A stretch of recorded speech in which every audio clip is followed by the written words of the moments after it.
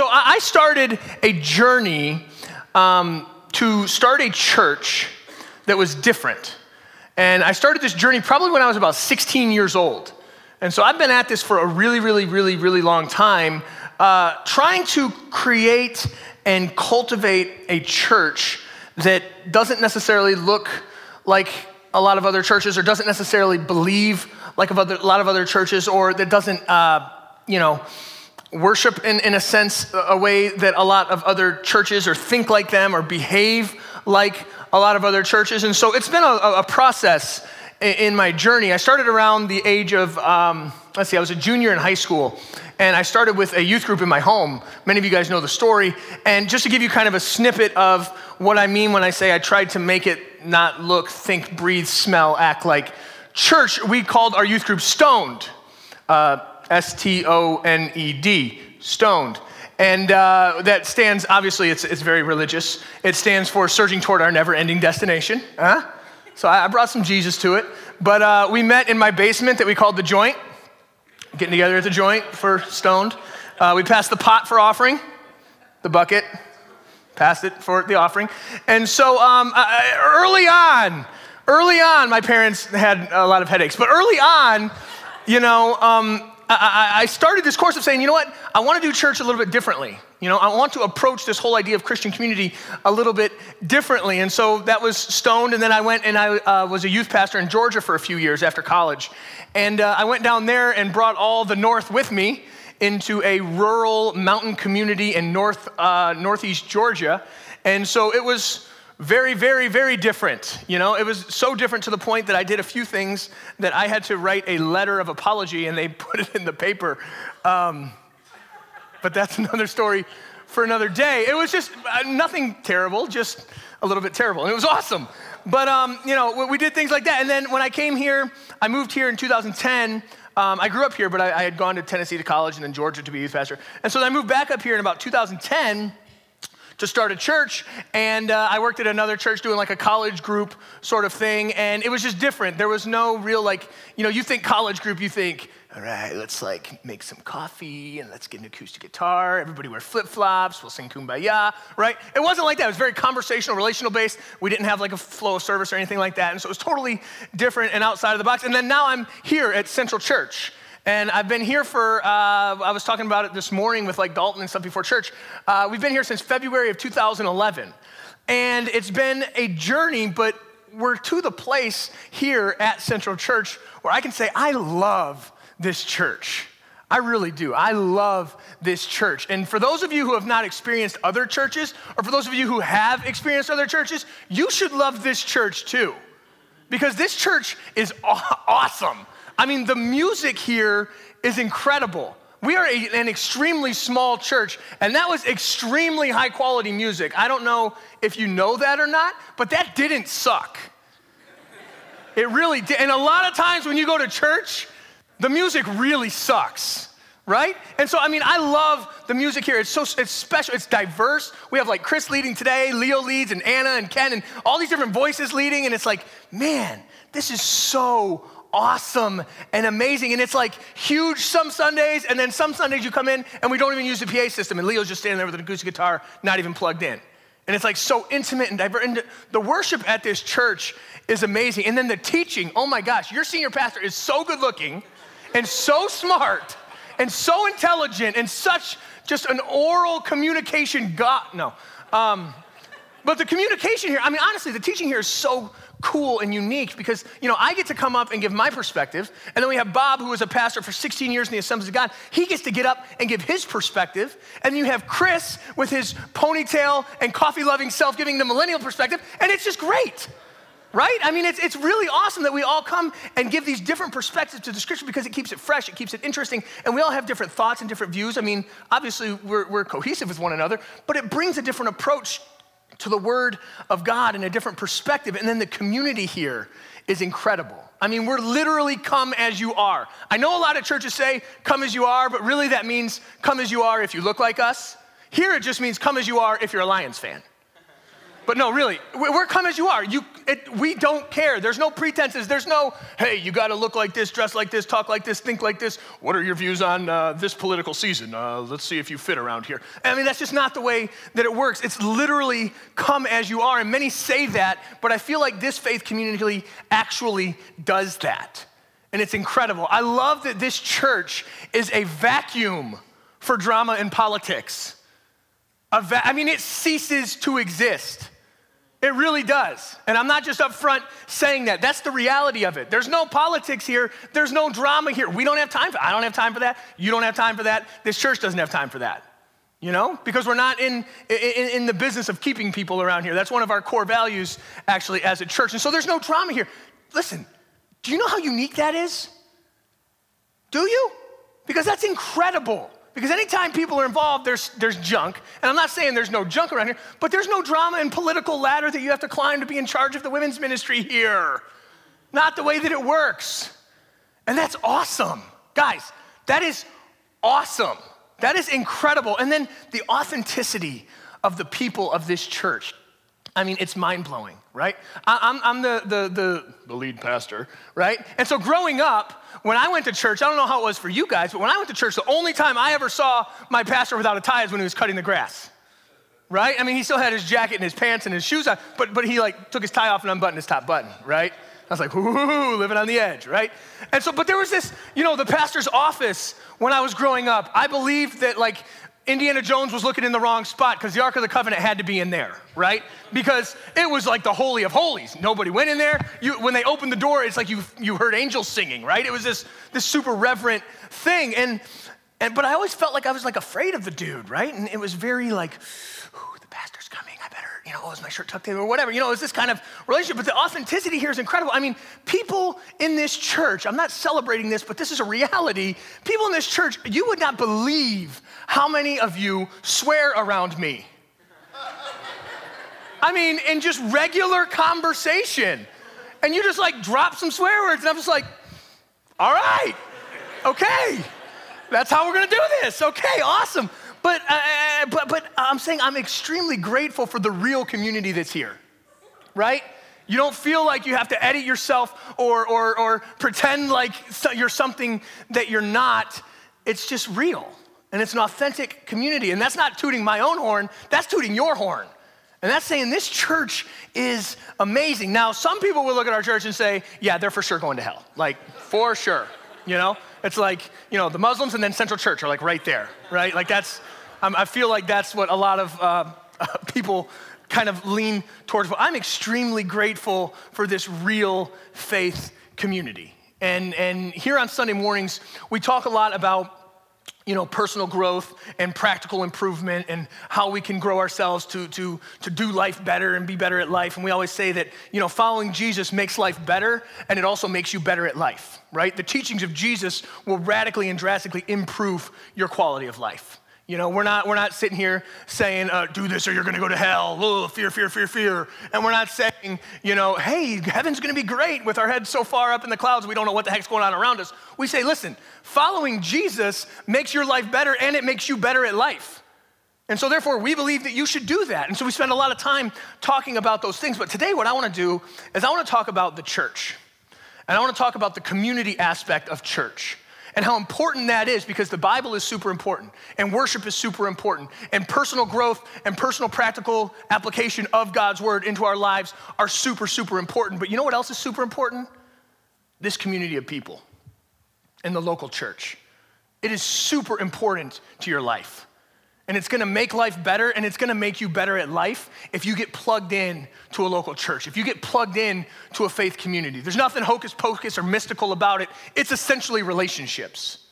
And it's Christ-centered relationships that are gonna push you forward in life. And so it's super important. So I wanna spend a few minutes talking about that. So let's pray together real quick, and then we'll jump into God's word. God, thank you so much for this morning. Thank you for that awesome, powerful time of worship that we got to share together, and just singing songs of praise and adoration and response to who you are in our lives. God, I pray this morning as we open your word, I pray that you would allow it to speak to us. I pray that we would soften our hearts and we'd open our minds, that we'd be receptive to you today. I pray that you remove any baggage or barriers that might be kind of tying us up or holding us up or keeping our mind too busy to listen. God, but I pray that we would just pause and reflect and receive from you today. God, we love you and we praise you and we believe that you are going to make the Detroit Lions victorious over the Colts today in Jesus' name. Everybody said? Amen. That's important. We need to pray for them as much as possible. In Hebrew, they need it. In Hebrews chapter 10, verses 24 and 25, it says this. It says, let us consider how we may spur one another on toward love and good deeds. Let us not give up meeting together as some are in the habit of doing, but let us encourage one another. This is a letter to the church, and it's encouraging the church, saying, guys, this is what we need to do. It says, let us consider how we may spur one another on toward love and good deeds. Let us not give up meeting together as some are in the habit of doing, but let us encourage one another. This statement about church or about Christian community says a lot. There's a lot jammed into this one passage. A lot of stuff that we can take to heart here at Central Church, a lot of stuff that many churches need to take to heart in the way that they operate, the way that they view themselves, and the way that they view the way that they relate to others. It says spur one another on, and it says encourage one another. You know what that tells me? It tells me that the early church was a team effort. The early church was a community. It was a group of people that were actually doing life together. It was a community approach to life. Because here's the deal, newsflash, nobody is designed to do life alone. Nobody is wired to do life alone. I don't care how introverted you are, you need community. It's the way that we're wired. It's the way that we're designed. There's this saying that it's a Latin phrase, it says Imago Dei, and it talks about how we are image bearers of God, right? That we are created in the image of God. And God, in and of himself, in and of his nature, is a communal being. It's this doctrine of the Trinity, right? You hear the Father, Son, and the Holy Spirit, right? It's one essence, but three persons, right? And it's three functions of one God. You know, it's this crazy, like, bending thing to kind of wrap our heads around, but it's this idea of God the Father, God the Son, and God the Holy Spirit, and they are in perfect community at all times. And so if God is a communal being, and we are created in the image of God, the Imago Dei, then that means we are wired to be communal beings. We are wired and bent toward community. That is God's design for our lives. For us to do this thing called life is to be in community together. And so he says, let's spur one another on. Let's encourage one another. Let's do this together, essentially. Let's do this together. So if you feel like you're traveling life alone, don't. Get plugged in around here. We want to do life with you. We want this to be a community of people that are doing life together, that spur one another on and that encourage one another. And it says spur one another on. What does it say to spur one another on to? Teaching about hell, sin, fire, and brimstone, and tell everyone how they're going to hell? Is that what it says? No. It says, and let us consider how we may spur one another on toward what? Love and good deeds. Let us spur one another on toward love and good deeds. Listen, the early church, this is key. The early church was not defined by what they were against. The early church was defined by what they were for. And for some reason, over time, the church has got it so twisted that we've become defined by what we're against. We're against the Democratic Party. We're against the gays. We're against the marginalized. We're against this and that. And that's so wrong and so twisted for the church to be viewed in that way, or for the church to view themselves in that way. Here at Central, I never, ever want to be defined by what we're against. I want us to be defined by what we're for and who we're for. And we're for everybody. Did you hear me? I want us to be defined by who we're for. Let us spur one another on toward love and good deeds. We talk about this all the time, that the church should not be defined by their parameters. It shouldn't be, hey, listen, if you fit into this box, if you believe like I believe and think like I think and dress like I dress and listen to the same crappy Christian music that I listen to, then you can be part of this church, right? That we're defined by our parameters. That's not the way it works. The way that the church is designed in the early church and how it should be continued through the current church is that we put Jesus at the center and we chase after that. That's what we're defined by. We're defined by what we're for. What are we for? Jesus. What are we for? Love. That's what we're for. And so we chase after that. Well, Sam, what about sin? Well, my idea and the idea of Scripture is that the closer you get to Jesus, the more sin falls away. And it's not the church's job to sit here and say, you're sinning, you're going to hell. You're sinning, you're going to hell. You're sinning, you're going. That's not the church's job. That's never been the church's job. The church's job is to point at Jesus and say, let's go there. Let's do that. Let's follow that guy. Let's apply that to our lives. Let's follow Jesus. And putting Jesus at the center and chasing after that. Spur one another on and encourage each other toward love and good deeds. And then it says, don't give up meeting together. Don't give up meeting together like some are in the habit of doing. See, back in the first century, the way that the church was organized was totally different than now. Back in the first century, it was called the synagogue, first of all, because if you didn't know, Christianity came from Judaism. Started off as a sect of Judaism and then kind of broke away in the third century into its own thing called Christianity. But anyway, Christianity and the whole idea was surrounded around this synagogue. And the way that the synagogue worked in the first century is that this was the community hub. Like this was the life-giving force of the community. It wasn't just something you did for an hour on Sundays.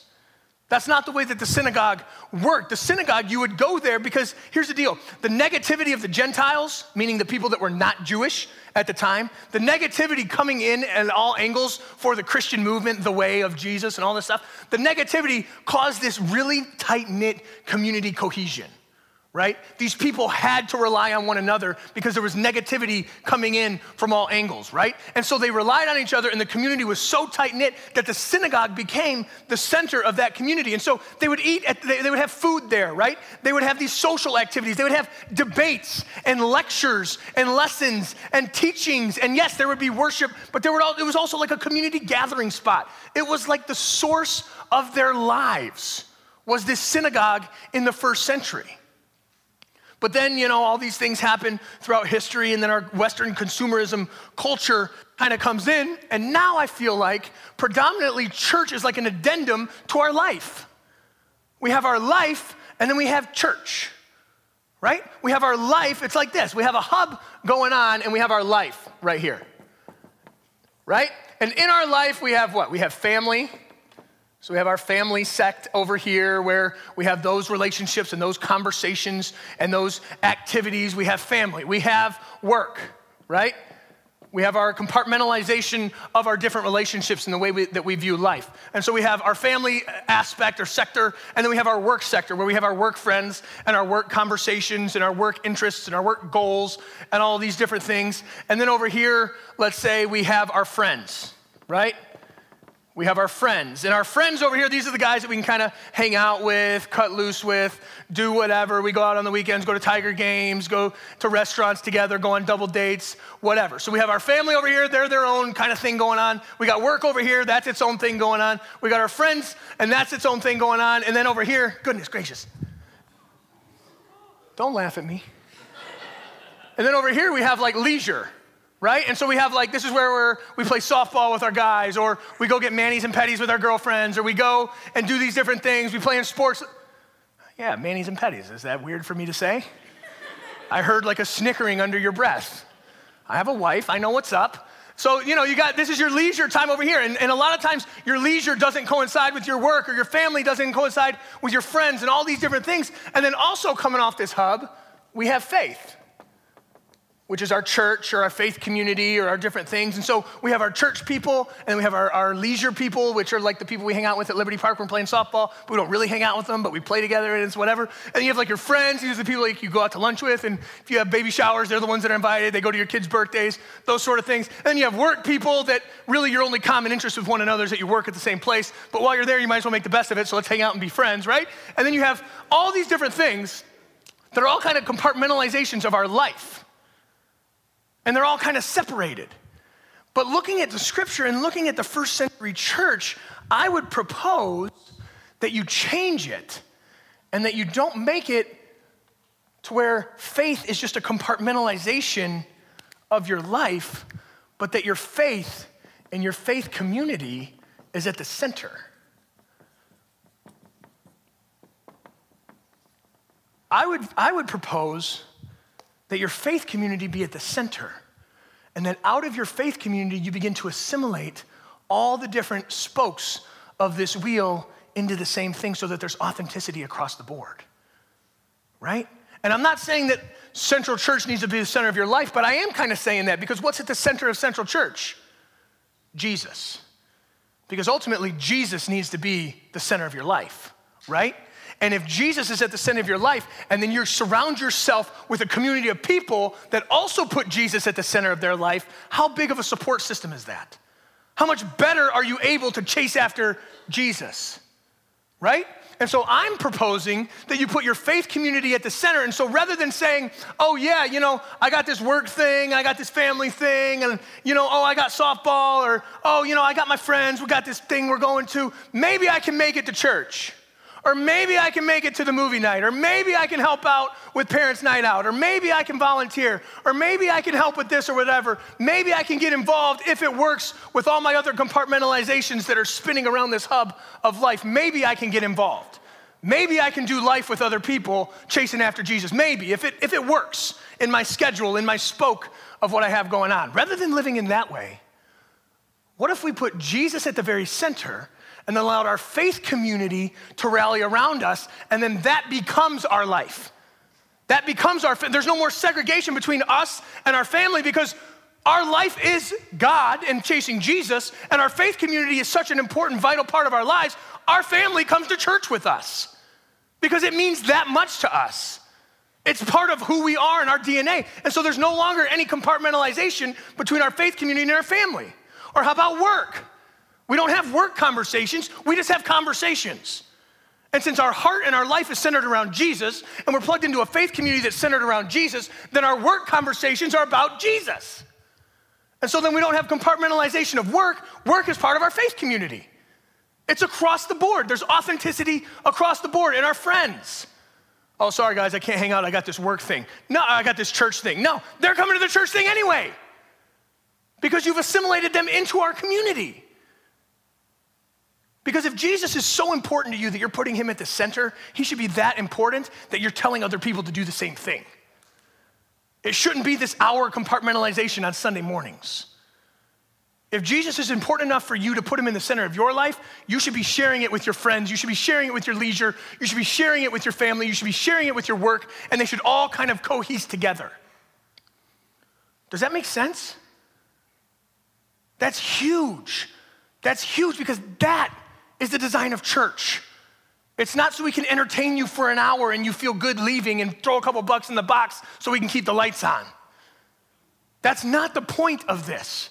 That's not the design of this. The Jewish synagogue was and still is the hub for their community. If you go out in Birmingham or Bloomfield where there's a high Jewish concentration people, they have Jewish community centers. They have these beautiful synagogues and these beautiful banquet halls and basketball courts and community pools and classrooms for community classes and housing for old people to live in. I mean, they have everything there on their little compound area because it's still the center hub of their community. It's still that way. This is not some ancient practice or belief. I mean, just go over to Bloomfield or Birmingham and look. Look at the Jewish community centers. They got everything you could possibly want or need there. And so that's why at Central Church we take these steps. That's why we do Parents' Night Out. It's not because we love to torture ourselves the first Friday of every month and watch a bunch of kids for free. That's not why we do that. We do that to point people to Jesus. That's the point. That's why we do movie nights that cost our church money and we get nothing in return. We do it to point people to Jesus and to be that community hub and say, hey, here's an opportunity for you to hang out with your family for free. We got everything covered, you just show up. That's the point of doing these things. We don't do them just because it's cool and fashionable. There's a purpose to this stuff. We use this building as much as we possibly can. We had fantasy football drafts in here last week. You know, we had like the TV set up with the spreadsheets and the whole deal right here in the sanctuary. People eating pizza and everything. That's the point. That's the idea. It's doing life together. That's why we have Celebrate Recovery that meets in here. That's not even part of our church. We have small groups from other churches who don't have buildings as big as ours using our facility all throughout the week because that's what it's about. It's about community. It's about doing life together. It's about being a hub for life. It's about being a faith community that gives birth to life, that gives life to our family, that gives life to our work, that gives life to our friends, that gives life to our leisure. That's the goal. That's the idea. That's the purpose. But here's the deal. It starts with you. It starts with you guys. It's you guys buying in. It's you guys saying, yeah, I'm putting Jesus at the center of my life. I'm going to do that. I'm into it. And then it's you saying the very next step, but I'm not going to do it alone. I'm going to do it with all these goons sitting in the room with me. You know, if they're going to do it, I'm going to do it. We'll do it. Let's do this, right? But it starts with you. And so some of you in here this morning, you might need to shift your perspective. You might need to shift your perspective of what church is and maybe what church should be. Because it's not just worship. It's not just coming in and experiencing God for an hour on a Sunday. It's community. It's relationship. It's doing life together. It's getting involved. It's house churches and having conversations. You know, in here, you're all sitting at rows looking at the communicator. And house churches, we sit in circles and have conversations. So maybe it's shifting your perspective of what church is. Rather than a download of information, it's a conversation and a community. Maybe some of you need to shift your participation. Maybe you need to buy in. You need to get involved. You need to get plugged in to a house church. You need to start serving. You need to start coming to stuff, being involved, right? We can't know you if we can't talk to you, and we can't talk to you if you're not here. So some of you need to shift your perspective. Some of you need to shift your participation, and some of you may need to shift your position. You might need to start viewing this thing more than just a compartmentalized part of your life, but as a life-giving source for every area of your life. And you need to be a little more inclusive than exclusive. Rather than saying, no, I can't go out on the boat Sunday morning, I have to go to church, you say, hey, why don't you come to church with me and we'll go out on the boat afterwards? It's a shift of mindset. It's a shift of position. Rather than your family saying, no, I can't have family brunch that day because I have church, saying, hey, why don't you come to church with me and then we'll do family brunch afterwards? It's this mindset of being inclusive rather than exclusive. Oh, church is just a compartmentalization of my life. No, it's saying church is my life. Come be a part of it. If you're part of my life, you're part of this thing. Let's do it. But that takes individual effort by all of you and by me. Because I can't get up here and do it for you. Chris can't do it for you. Bob can't do it for you. Leo can't do it for you. It's up to you to shift your perspective. It's up to you to shift your participation. It's up to you to shift your position. But imagine the impact and life change that could take place. Imagine that. Imagine if the group of people in this room really got it. We're like, yeah, totally. I'm in it. No, I like doing life all by myself, miserable and alone and insecure and not knowing what's going on. I like this. This is cool, awesome, yeah. Nobody wakes up thinking that. Man, I hope nobody talks to me today. Man, really looking forward to taking this day on by myself. Awesome. You know, those are just conversations we don't have. But imagine the impact that we could have if we started getting it and started shifting our perspective and saying, yeah, you know what? Yeah, I'm into this. Or we started shifting our participation and our position. I mean, imagine if these weren't such compartmentalized parts of our lives, but it was just cohesive across the board. It was cohesive across the board. Then you could be authentic across the board. You could be the real you across the board. You don't have to change your hats from hanging out with your friends to hanging out with your family to hanging out with your church people to hanging out with whatever. You know? It's authenticity. And it's hard. And it's ugly. And it's uncomfortable, you know? It's uncomfortable. We went to the Tigers game this past Friday night, right? And we had this guys group that we went out, and a bunch of the dudes got beers. Raised in a very conservative Pentecostal upbringing, that was super uncomfortable for me. But then I had to step back and say, wait a second. Really? Are you being authentic all throughout your life in every area? Or are you putting on your church hat and trying to be a little judgy on this whole thing? Right? I was checked in my spirit. I mean, this was like a personal conversation I was having with myself. Because I want to be like, guys, come on, it's a church group, don't drink beer. But I was like, but wait a second, I mean, why not? Right? Like, what's going on there? What's going on inside? So it's hard, it's sticky, it's ugly. Making these transitions and trying to be authentic across the board. And half of you are not coming back next week because you think beer's going to hell. Sorry. Go find another church. But it's this like, it's a hard thing to do. It's a hard transition to make, to be authentic across the board and to be real across the board. I think that's why not very many people actually do it. But around here, that's our goal. Our goal is to be authentic across the board and to be real across the board. But for that to happen, it takes putting your faith community in the center of your life with Jesus at the very center of that and then working out. Not having it a compartmentalized part of your Sunday morning, but making it who you are and what you do with Jesus at the very center. And so maybe you need to shift your perspective. Maybe you need to shift your participation. Maybe you need to shift your position.